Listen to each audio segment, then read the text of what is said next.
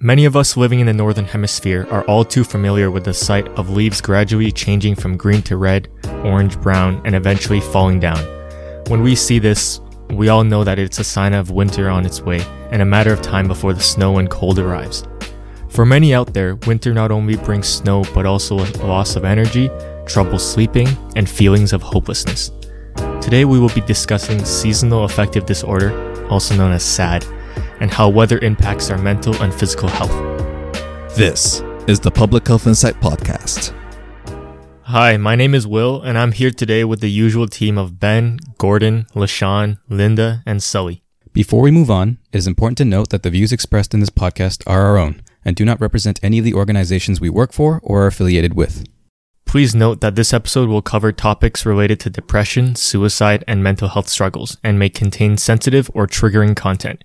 If you or someone you love has been impacted by suicide, you are not alone. Please use your discretion when listening and connect to supports as needed. For our listeners in Canada, Crisis Services Canada offers a national suicide prevention hotline, which can be reached at 1-833-456-4566 or by texting at 45645. Alright team, so as always, we like to start off our episodes by introducing the topic. So today we'll be talking about seasonal affective disorder, also known as SAD. Yeah, so one thing that I learned while researching this topic is that it's actually considered a type of depression, rather than just something that individuals feel, which I previously thought, when people say seasonal affective disorder, I thought, it's kind of just, like the term states, winter blues. I thought it's something that's kind of just, thrown around people, like a social construct even, Right. But the Mayo Clinic clearly defines seasonal affective disorder as a type of depression that's related to the changes in seasons. And, typically, I think people are more familiar with what's called the winter pattern SAD, which is usually begins around the same time, around a fall, early winter, and continues throughout the winter months and eventually goes away during the early spring and summertime where the days get longer. But actually there's another form of, which is less common form of SAD, which affects people in the spring and summer months and ends in the fall, and this is called the summer pattern SAD. So I just thought that was quite interesting, that it's not as rigid as I previously thought, that only something that has to do with winter, but it's something that maybe has an inherent seasonal clock aspect to it. Right. Yeah. It's like by nature it's just the seasonal part of it just comes from the relative period of onset every year is pretty stable. That whether it's summer or winter, it's just something that kind of hits someone at certain times of year. Yeah, I think another component of it is that it was like formally recognized in the 1980s. And even before then, within history, we've seen it pop up in texts where people describe, having those winter blues, quote unquote, during the winter season. So it's interesting how we're still learning more about it. Like initially I said, maybe it's just all based on sunlight. But now we can see that there's a version of it in the spring, the summer, where there's plenty of sunlight. So what's going on here, right? Right. And that's an interesting point you bring up, Ben, because it was only more recently, like you mentioned, in the 1980s, when the person who actually coined the term seasonal affective disorder, his name was Norman Rosenthal. And so his story kind of went like this. So he moved to the United States after living as a native South African for a period of time. And he noticed that when he moved, he felt less productive in the winter. But when things returned back in the spring, he returned back to quote-unquote normal. So he's been doing work with the National Institutes of Health in the US, and he's done a lot of research in melatonin and how melatonin and suppressed melatonin because of light impacts your circadian rhythm. So in terms of SAD, I think it's one of those things that I think is how the condition affects individuals is very different. But some of the common signs and symptoms of SAD include things like that are also commonly associated with major depression, right? Things such as losing interest in activities one might have once enjoyed, having lower energy, problems sleeping, And I found it very interesting through the research that winter pattern SAD versus summer pattern SAD had very specific symptoms, depending on which time of year and what season was being affected. So, for example, the winter pattern, often individuals experienced oversleeping or hypersomnia, overeating, and whereas the summer pattern, the individual experienced trouble sleeping and poor appetite. So I found that really interesting. That it's almost kind of like an opposite in a way for the symptoms that people might experience in winter versus summer. And I wonder if temperature is a confounding variable for that. Like, for example, some of the summer SAD symptoms are irritability, anxiety, like restlessness. And there has been some studies where show like if you're in a hotter environment, you're more irritable versus being in a colder environment, right? So it's so complicated in terms of trying to tease out what exactly are symptoms, what are the histories of these people, how can we help and target interventions. Yeah. I wanted to point out that when I was doing a lot of my research for this episode, I found that there actually was a distinction between seasonal affective disorder compared to winter blues. Is there something that kind of distinguishes the two terms? Yeah, so this is to my understanding. I want to say that seasonal affective disorder is more of a clinical diagnostic. Correct. Right. It's as mentioned earlier, it is considered a type of depression, whereas winter blues, how I understand it, is that it may or may not be clinically diagnosed. It, sometimes people can kind of just say they have winter blues, and I find that when I was looking up the term and just doing the research, there wasn't a lot of concrete agreed upon data and symptoms as to what would constitute as winter blues. So that's kind of what I thought. Anyone else have any comments? I see winter blues as, that feeling when you wake up and it's dark, and then you come home from work and it's dark, and you're just like, when am I ever going to see sunlight again? And it's so cold, and it's that overall general feeling of, okay, it's winter. But once that is something that's persistent and it's like impacting your daily life, perhaps then it could drift a little more into SAD, like seasonal affective disorder. Right. And part of the clinical definition too, I believe, is over a period of 2 years for it to be considered chronic, where it's considered a disorder. And winter blues is probably just if you're experiencing just a few of the symptoms of whether it's winter onset or summer onset, and it's not like a part of an overall chronic debilitating condition. So I do think it's normal to feel winter blues to an extent. I mean, I'm sure we all have that feeling when you look outside and you're like, oh man, like I have to brush the snow off my car, and it's cold. So I don't want to pathologize that too much, but to feel like winter blues to an extent. But definitely, Gordon, like you're saying, if it's chronic and persistent, then we can get more to a clinical diagnosis. Yeah, and I think it's, as we mentioned at the beginning of this episode, I think it's a very good point, Linda, that you brought up, that, and Gordon. So I think it's something that's very natural, I would say. Part of our human nature is that previously, let's say the sun would be up till, in the summer times, it would be up till 8 or 9 p.m. And in the winter times, it's like pitch black at 4:30. I think there's a certain part of our body and just our nature where it's like, dang, this is, it's not ideal. But I think, if the key point is that if it is something that's ongoing and you are seeing, whether in yourself or your loved ones or those around you, aspects of their daily life being drastically changed or affected, we once again like to stress that it's important that you reach out to the appropriate services, to seek help and professional help. That's cool, because I wonder if there's any evolutionary kind of reason why we experience the winter blues. Because I'm thinking, I guess, if we're not thinking about modern humans and we're thinking about, sunlight played a huge role in the ability for individuals to go out hunting, gathering. And so you would think that when it's dark outside, will you be safe when you're going to do these activities? So maybe energy preservation as well. Exactly. So maybe it's kind of a sign that the body is showing, there's not a lot of sunlight out. Maybe the body's response is to be a bit more groggy and sleepy.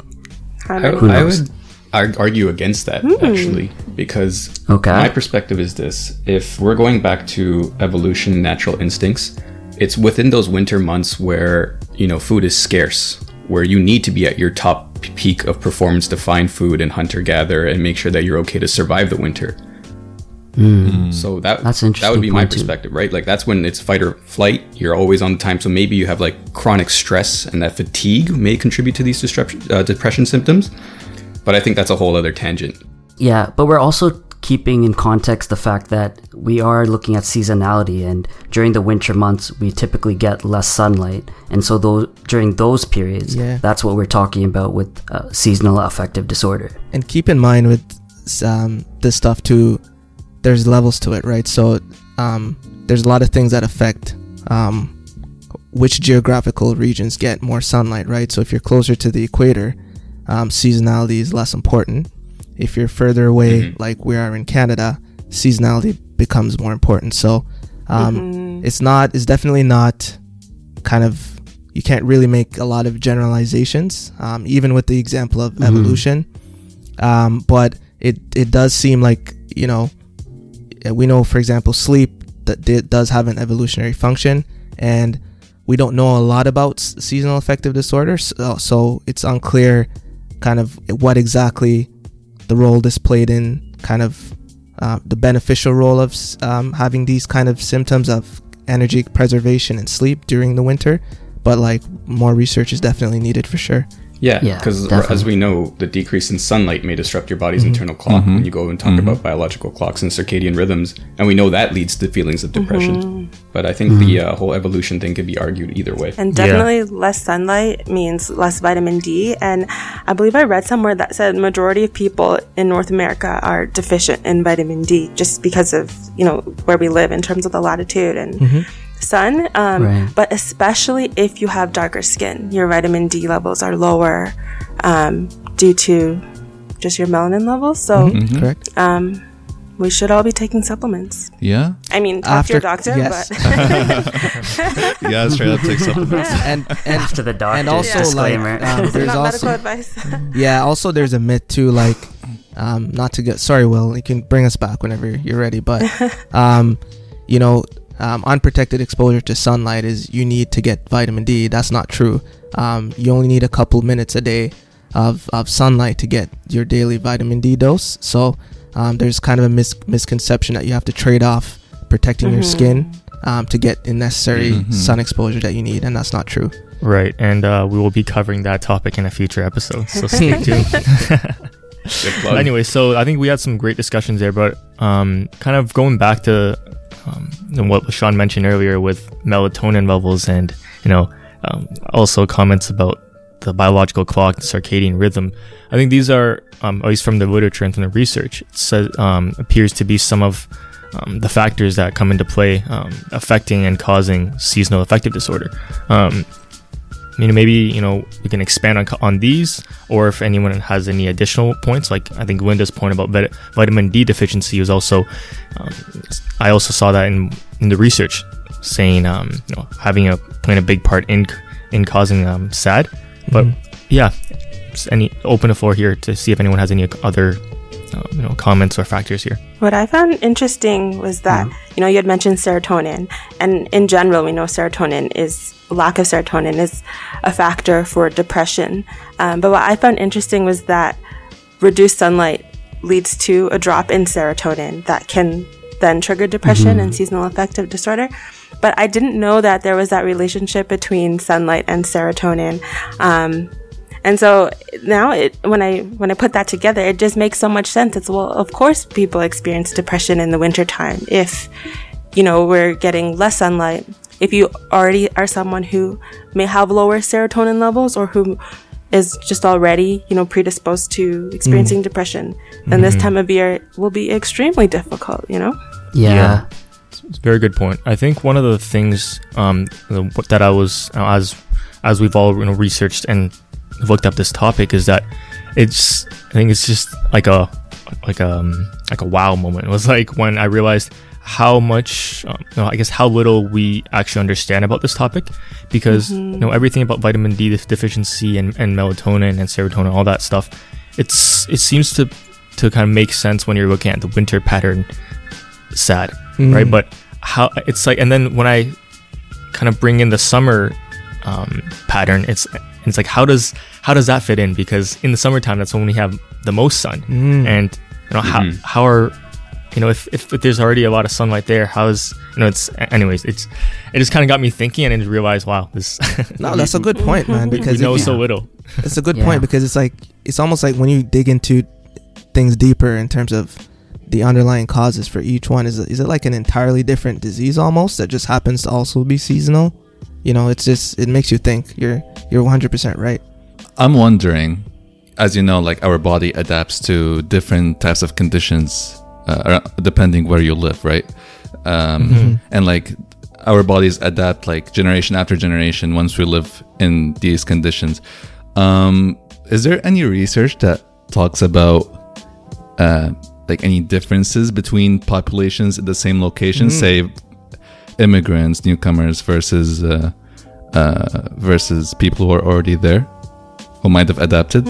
You trying to do a PhD? It's a PhD question right there. That's very interesting. I mean, anyone have anything? I actually have something. So in research for this episode, I came across some kind of studies that talked about how in some Scandinavian countries, where there's kind of lower levels of sunlight, you don't get this kind of level of expected seasonal affective disorder that you expect from such low levels of sunlight. So it suggests that Will kind of touched on it. There has to be other factors besides sunlight that play a role in winter blues or seasonal affective disorder. Not much is known about this disorder, unfortunately, and more research is needed. That's why Sully, immediately following the conclusion of this episode, will pursue a PhD in seasonal affective disorder. Yeah. Thank you, Sully. It's a very good segue, Gordon, that you made to kind of the Scandinavian data, and also a point you mentioned earlier about your geographic location and where you live, because that's one of the other risk factors for seasonal affective disorder is how far north or south you are from the equator. Because I think we all know that the closer you are to the equator, I guess the fluctuation in seasons and kind of the daylight hours is diminished. So, for us living in Canada, we're quite... Because the world is not flat, by the way. Yes, there we go. Yeah, so for us living... Another PhD. That's for you, Kyrie Irving. Sorry, Will, I had to do that. No, anyway, yeah. So, related to that, some of the other interesting risk factors that I noted, I guess when I was looking this up, was that seasonal affective disorder seemed to be more common in people where this condition ran in their families. So, if an individual have relatives in their family with either seasonal affective disorder, major depression, or other mental illnesses, such as schizophrenia, it's the likelihood of that individual also having seasonal affective disorder is much higher. Yeah. So would that be one of the things that distinguishes SAD from normal winter blues? And it actually combines with other complications like depression and anxiety? Yeah, well, I think SAD is I think we'll touch on it, is almost like a subtype of major depression, if I'm not mistaken. Yeah. That's kind of seasonal in nature. That also overlaps with a lot of symptoms of depression. And we know that depression is a mental illness. So it does make logical sense that there would be links to other mental illnesses, such as bipolar disorder or schizophrenia, but I imagine that just like our talk 5 minutes ago, there's still a lot of research left to be done to see how exactly do these interact with each other. And another interesting risk factor that I noted was that it's stated that SAD occurs much more often in women compared to men. I'd like to open this point here for discussion. I know Linda had some comments about this one. I mean, firstly, I'd like to see a source for your information. Yes, we the evidence. But also, I think that this is probably really telling with how we talk about mental health within our society, right, there's always those gender differences and stigmas related to maybe men speaking out or obtaining a diagnosis, or even hurdles in getting a diagnosis, because seasonal affective disorder may present differently in men than in women. So there's so much to unpack there, but what do you guys think? Yes. So just to answer that, so for our listeners out there, I didn't just pull this. Oh, I was kidding. No, I know. I don't want to get smoked. This point was from actually the Mayo Clinic. So yeah, Linda, like you kind of allude to some of the complications here, like where men may be, maybe less inclined to say that they're struggling with certain mental illnesses. But what I'm wondering is, I imagine it would be hard to make diagnoses for seasonal affective disorder, because as we mentioned earlier on, there's so much overlap with so many other mental health conditions. Mm-hmm. So is there underrepresentation of that? That's true. Yeah, also too, in order to be diagnosed with seasonal affective disorder, you must have gone to a clinician to be diagnosed with seasonal affective disorder. And we know that for issues of mental health, for whatever reason or another, men are less likely to pursue those kinds of supports. And as a result, there may be some underreporting there as well. It's less clear if these gender and sex differences are related to anything that's biological in nature. We know there is biological involvement with melatonin and serotonin, but we don't know if there are some inherent gender differences that lead to these outcomes that we see. But Sully will let us know in 4 years when he's done his PhD. Common theme, more research. Yeah. From Sully. Yeah. So now that we've kind of introduced the topic of seasonal affective disorder, as we always like to ask ourselves, why care? Right? Why do we bother talking about this topic? Why is it really significant? Like, what's the public health significance here, and why should kind of people interested in public health, or even just us as public health professionals, be mindful of this topic? So, as mentioned earlier, SAD is a type of depression that reoccurs annually based on seasons, and depression is a common illness worldwide affecting over 264 million people. And at its worst, depression could lead to suicide, as we mentioned in the previous episode, with over 800,000 people dying by suicide each year. So, as we already mentioned, there's a lot of overlap, and there might be a lot of, issues with diagnosis of seasonal affective disorder. So there might also be a underrepresentation of what the actual public health problem is.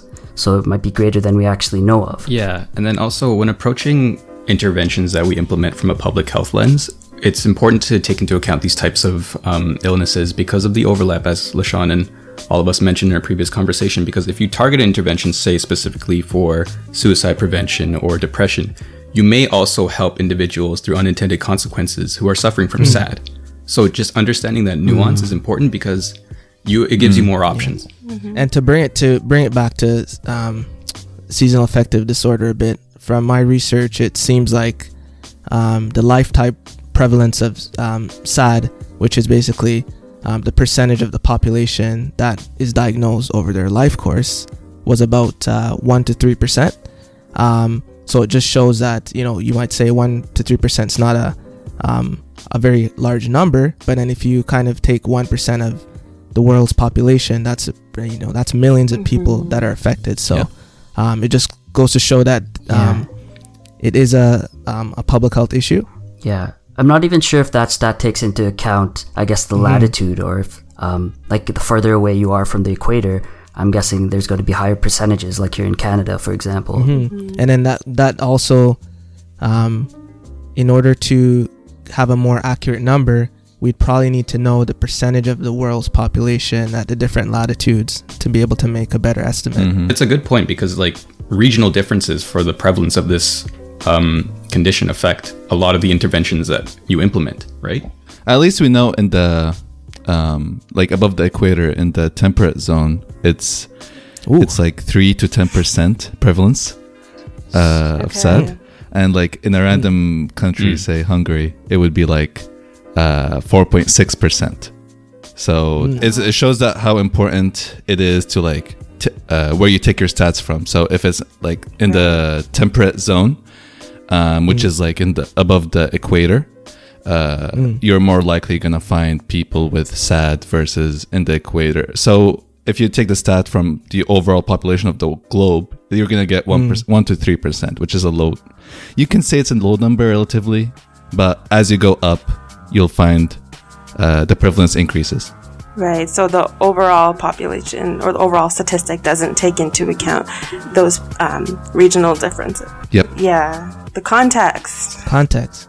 And then, like I mentioned earlier, there are kind of anomalies to that general rule of thumb where you have countries, Scandinavian countries, that are further away from the equator that don't have the expected percentages of SAD. So there's a lot of different things to consider. Yeah. But when we talk about the Scandinavian countries and how, we're at similar latitudes, but they perhaps have lower rates of seasonal affective disorder. Will, I'm not sure if you remember how in MPHB studied vitamin D deficiency and how, which is, similar with sunlight. And we saw how a lot of, yes, it's biological, but the social and environmental factors played a really significant role in modifying the impact of vitamin D deficiency. And so I wonder what those social factors or environmental factors look like in Scandinavian countries where they're able to see perhaps the same, latitude, maybe the same amount of sunlight, but the impact is different. So I wonder what's the modifier. Coming up with a nice point, because if you even think of maybe the social norm is that people just take vitamin D as supplements, so it negates that whole effect sunlight have. Maybe it's just more culturally appropriate to, modify your diet or take nutrients to make up for any deficiency. So they're it kind of buffers the effects of the lack of sunlight, maybe. Yeah, the social and environmental context is so important. And from what I read, in Scandinavian countries, they have interventions in place that kind of normalize this, and we'll get to this in a second, but they have widely distributed things called light rooms, which may help. All right, let's keep going. Yeah, well, smart I think guy. One thing I wanted to mention as well, I think as we were even just discussing the importance of having specific data is I don't know if you guys picked it up, but even just in our dialogue, we tended to only mention the northern temperate zone. I think it's important to also recognize that, for example, there's massive populations in the southern temperate zone, which might not be represented in the data because they kind of just get forgotten when talking about this topic, right? And I think large parts of the world, which is geographically located in the south, but in terms of like the globe, they would be considered in the temperate zone. So it's, like the reoccurring theme of this episode seems to be that the need for more research, and also not only isolating and just focusing the research in kind of temperate zones north of the equator, but even areas south of the equator, and kind of making that comparison to seeing if this is something that also affects the populations there. I just wanted to throw that in there. And great point. And shout out to our listeners all across the world, by the way. Thank you for tuning in. Yeah. Another point I want to talk about for the significance of SAD is that this is something I just learned preparing for the episode, is that there are so many interrelationships between depression and physical health. And that depression was actually one of the most common comorbidities for many individuals dealing with chronic medical conditions such as cancer, cardiovascular disorders, etc. And so that just got me thinking that for an individual who might be undergoing treatment for these chronic conditions, just how SAD can also impact just their overall mental and well-being, in addition to them being in conditions where they're physically unwell. Like, it impacts every aspect of your life. It's not like you can say, oh, well, depression or SAD is just gonna impact my sleep, but it will also impact how you eat, your relationships with other people, physical activity, which then leads to other like illnesses within your body too. So yeah, it impacts every aspect of your life. So when talking about the public health significance, I think that it's a fairly large significance in public health. And it kind of ties back to what Ben said about, suicide being one of those symptoms. So with seasonal affective disorder, because there's a lot of comorbidities that go along with it, you kind of have to use a multi-pronged approach to and tailor it to the individual to ensure that all their other health needs are being met while you're treating SAD. Yeah. The last point I wanted to touch on for this section is considering the COVID-19 context. So, for our current listeners, this is something that we're dealing with right now.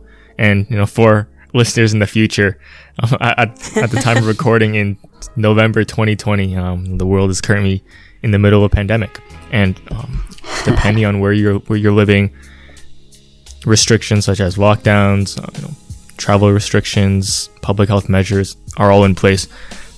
Just wanted to take this opportunity, now that I have the team here, to see if there's anything we want to talk about in terms of dealing with COVID as well as SAD and just kind of that interaction there.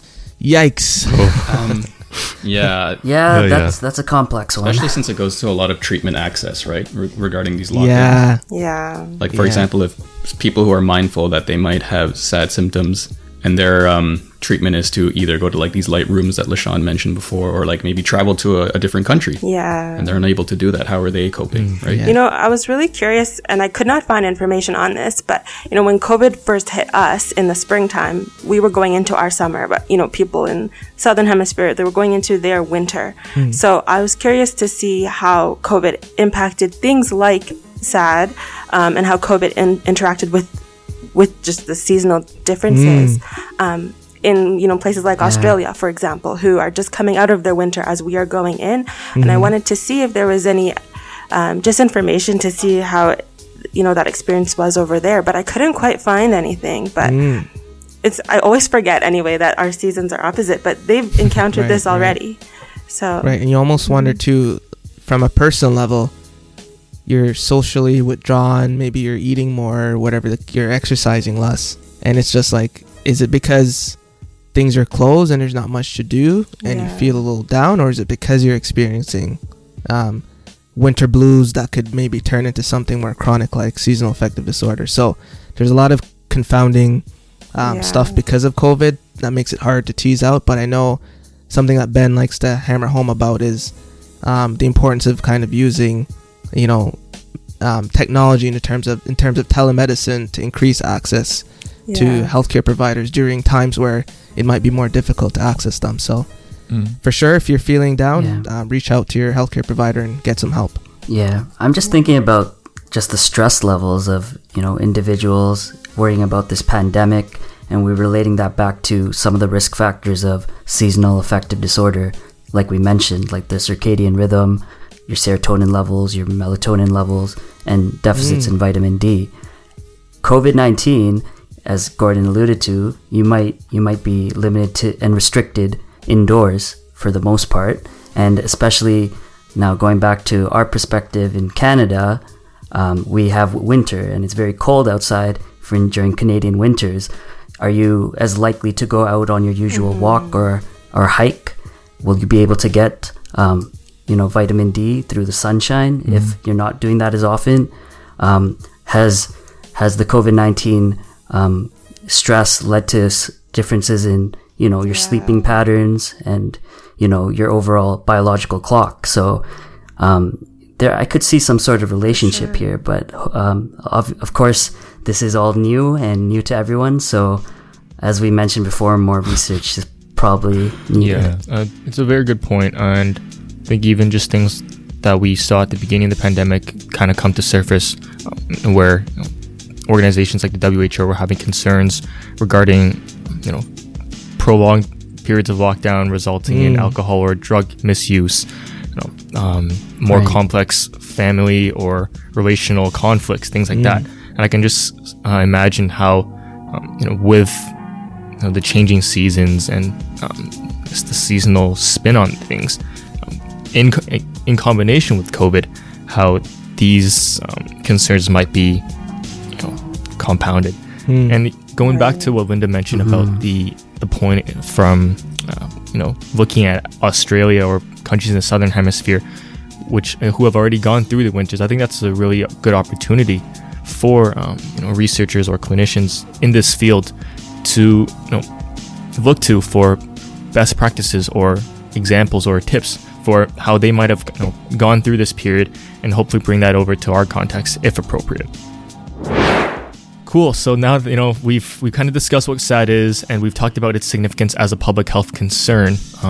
Let's talk about if there are ways to treat SAD, and if not, for us as public health professionals, let's look at it from a lens of prevention and how can we work to prevent these symptoms and whatnot. I know LaShawn has been itching to talk about these prevention, so take it away. Yeah, I mean, before we even get there, I want to point out that there's actually something called the Seasonal Pattern Assessment Questionnaire, also known as the SPAQ, that was developed by Rosenthal and his colleagues in 1984. And that assessment or questionnaire it continues to be used widely. And so this is basically a retrospective self-administered tool that screens for seasonal affective disorder, and it's widely available and in the public domain. So some of these questions that can be done by a researcher, self-assessment, and by your physician at a medical checkup, it really talks about, it compares the seasonality to the different moods you're experiencing or the different activities you usually do, such as sleep, weight gain, weight loss, how are you feeling generally, do you eat less, do you eat more, your sleep length, your social activity, and your overall energy level. So these are some of the factors that are assessed with this. So I think that this can definitely be used as a part, and I'm not sure if a lot of clinicians or researchers are aware of this tool, and it's a common thing that I don't know if any of you have been ever in your life when you went to a doctor's office been given this assessment. But I think given the public health significance of this, it's something that should be looked into more, especially when we're starting to talk about different treatment options and prevention. And I think just a point of clarification, I think because it's a screening tool, it's not a diagnostic tool in the sense of if you checked all the boxes, you were diagnosed with seasonal affective disorder. Right. It's just kind of, it's a way for, even as an independent patient, for you to assess your kind of symptoms to determine if you need to consult with your healthcare provider for additional help. And then at that point, they will go through a more thorough diagnostic kind of workup, which might include stuff like blood work to see if you are or should be diagnosed with seasonal affective disorder, and what some of those underlying causes are, whether it's vitamin D deficiencies or other reasons. So in terms of actual treatment then, from the research, what has the team seen is to be some of the appropriate categories of treatment out there available for this, or if there are, or are there any? Bibliotherapy. Yo, don't kill me. So let me hop on the light therapy since I already alluded to it. So like I alluded to earlier, there's this intervention called light therapy or phototherapy, and it's basically a light box, a special light box that when you're exposed to this bright light, especially when you first wake up each morning, it helps kind of mimics the natural outdoor light that would be present and which would affect our brain chemicals. So these are one of the treatments commonly used to treat seasonal affective disorder. And typically individuals may have this special light box, and of course this light box is special in the sense that it shields you from the UV light. It doesn't include that as part of the spectrum of the light wave, just because UV light can affect your eyes and cause adverse effects. But typically in the morning, an individual would sit by this light box while watching TV, or whenever in the day that they feel it more convenient for them, and in consultation with their healthcare provider. But it's been shown to be pretty promising in many different situations. Yeah, and another point of distinction with kind of light therapy is there is light therapy used to treat chronic skin conditions like psoriasis, And in those situations, light therapy does include some level of UV radiation as part of the treatment. But with phototherapy, specifically in the case of seasonal affective disorder, there is a filter to block out UV light, because UV light can cause skin and eye damage and can cause ultimately skin cancer, which is why tanning is not recommended. But yeah, so there are a wide range of benefits from that type of light that's used in phototherapy. And I believe listening to all the experts in the field, whenever you're buying a light box, you should get something with 10,000 lux. That's kind of the gold standard for light box therapy equipment. So before you even do that, though, check with your healthcare provider and make sure you get something that best fits your needs. Yeah, have any of you come across any of these light boxes? I've seen them on Amazon, but I was a little skeptical because I had not yet consulted with my healthcare provider. There we go. But it's definitely something that I want to try. Like, I do definitely experience a lot of these symptoms. And so, something that I'm open to exploring. You know what? We're in an opportune time too, Linda, because it might be a little clunky for something that you want to take to work, before COVID, when a lot of people had to go to the office to work. Now a lot of people are working from home. It's probably a perfect opportunity to set it up next to your workstation and see if there's any benefits to you. So that's something I'll probably look into myself. One of the other categories of treatment for SAD appears to be medication, right? Both from the lens of SAD being a form of seasonally recurring depression. So some individuals who experience severe symptoms have shown to benefit from antidepressant treatment and medications, obviously having been prescribed by a professional.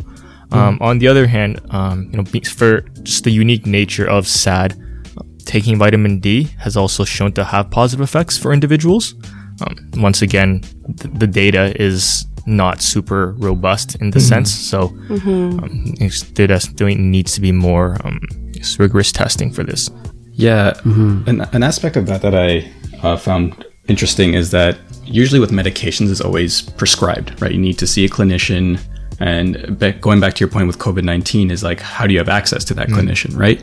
Like, do you need a prescription for serotonin reuptake inhibitors? Or if you don't have access to that, how can you just get over-the-counter vitamin D? Like, there's a lot more options available rather than just the strict depression medication. Yeah, and the key thing with vitamin D that a lot of times gets missed is it's a point of diminishing returns with vitamin Ds. If you don't have a vitamin D deficiency, the benefits for you might not be as good as someone who does have a deficiency in vitamin D. So that's why it's always important to consult with your healthcare provider and get some blood work done to see if it's something that might benefit you, so that you don't go in with kind of big expectations of what might happen.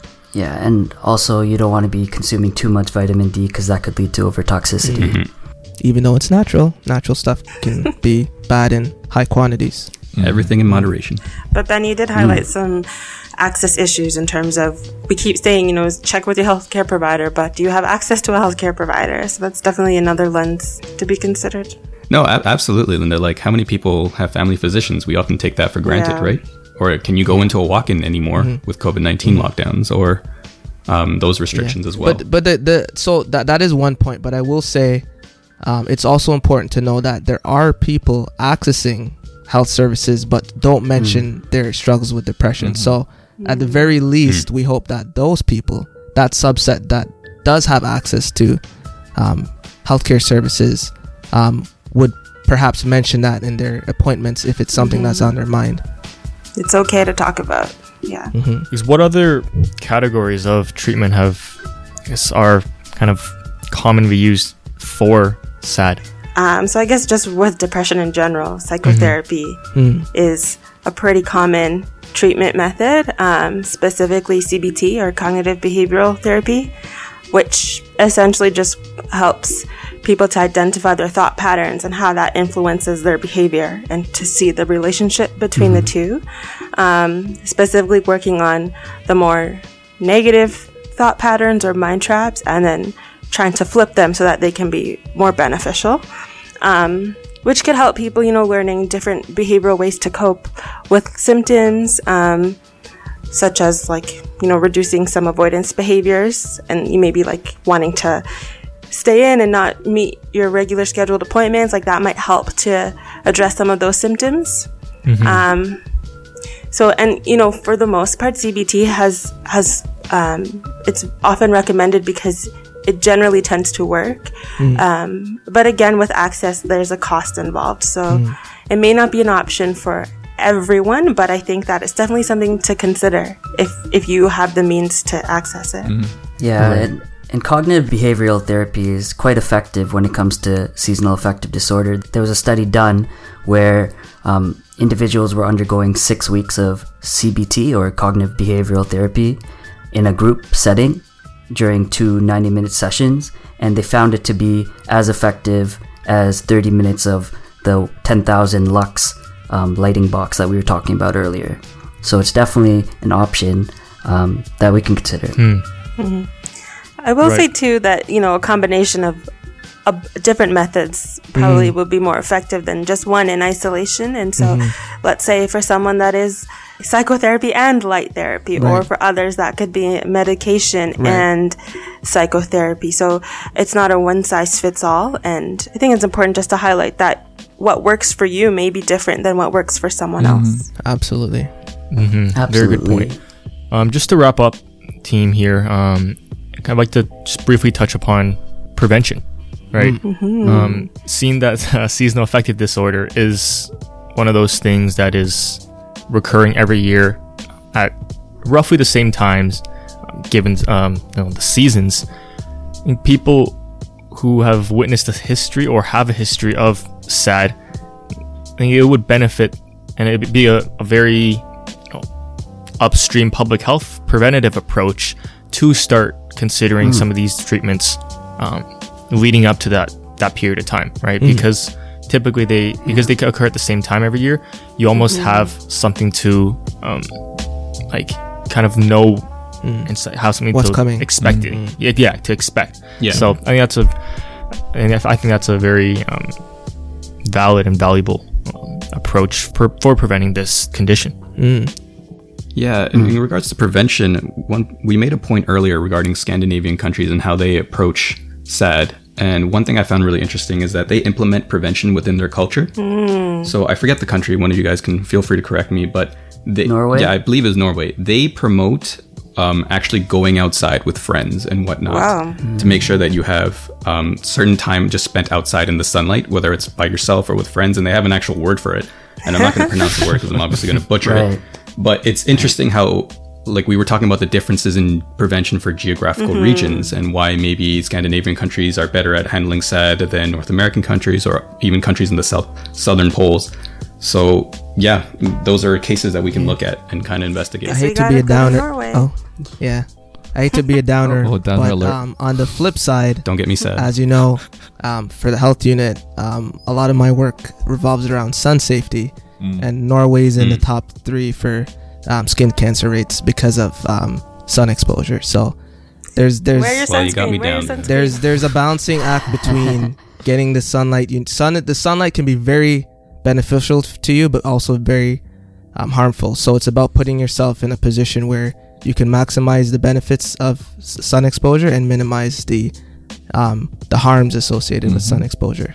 Ben, I think what I'm gathering from what you're saying is that instead of the onus of prevention only being on an individual to bring it up, if we could include more prevention activities within the culture, within society, then it's more likely that people in general would be able to access them. Yeah, absolutely. Because a lot of the conversation has been clinical access, healthcare access, check with your clinician and stuff, and obviously do. But I think we from know a that's public not health equitable, 30,000 right? feet. Yeah. Exactly. It's not equitable. And also there's so much overlap that is a clinician properly trained to identify SAD? Are they just focused on more depression? There's so many nuances that I think more lifestyle changes would be beneficial. But as Gordon mentioned, always in moderation. Yeah. When we're talking about prevention, I think it's very valuable to talk about some of the things that we can do in our day-to-day lives that can help. So one of the things that I came across was the fact that you can make environmental modifications at your own home, like we kind of mentioned for the fall safety episodes. You can make these modifications to, for example, modify and maximize the amount of sunlight you're getting. For example, keeping your curtains open for longer periods during the day. I know that in my room, I have blackout blinds. Nice. And so I keep those blinds down all the time. But after learning more and more about the importance of, a safe amount of sunlight exposure and seasonal affective disorder, I'm going to make it a conscious effort to lift those blinds up during the day so I can reap the benefits of sunlight. And when we're talking about vitamin D, all of those points everyone's mentioning kind of ties back nicely to what Will mentioned. So if there's kind of a degree of predictability in terms of when more people are going to be affected by winter blues or seasonal affective disorder, we can kind of time public health messaging to target those periods so that people are most aware when they're likely to be affected by these things. So in the extreme cases, we talked about needing to see healthcare providers and to get medications and stuff like that. But on the more milder side of maybe like the winter blues, which does affect, it's less severe but it affects more people, maybe something as simple as routinely opening your windows when the sun rises and stuff like that. Providing those messaging to people can help at least stave off that portion of it. I'm glad you mentioned messaging as well, because one of the things I was curious about is the stigma revolving around this disorder. Is that, because it's seasonal, is there a conversation or perspective that, you'll just get over it when winter's over? Like it's normal or whatever. And then educating not only the individuals who suffer from this illness, but people who have no idea of what is even going on, and educating them to be not as ignorant on the issue, I think is also important for public health messaging. Ben, you raise an amazing point. So all the Public Health Insight listeners, make sure you share this episode with all your friends and family members. That's what you wanted to say. On a more serious note, so more to Ben's point, right? So in terms of stigma, I also know people who miss a lot of time off work because of seasonal affective disorder. And the general discourse in the workplace is that person X doesn't like to show up to work during these periods of time, not kind of recognizing that this is like an actual chronic disease and disorder, and that it's not really like the person is just choosing to just be to cause inconvenience in the workplace. It's something that they're struggling with, and there probably needs to be a little bit more dialogue about treating this thing as an actual condition. Right. Imagine if, workplaces were able to modify someone's work schedule or had light boxes or things like that to accommodate for people to still, live with the conditions they experience, live with seasonal affective disorder, but like the best way they know how. I promise we're not trying to get a Lightbox sponsorship, but if it might happen, that's fine. And as much as we talked about, winter pattern seasonal affective disorder, I think it's important and valuable for us to reiterate that this is only a portion of the broader discussion, right? As we mentioned earlier, there is a whole nother side of this condition that affects individuals in the spring and summertime.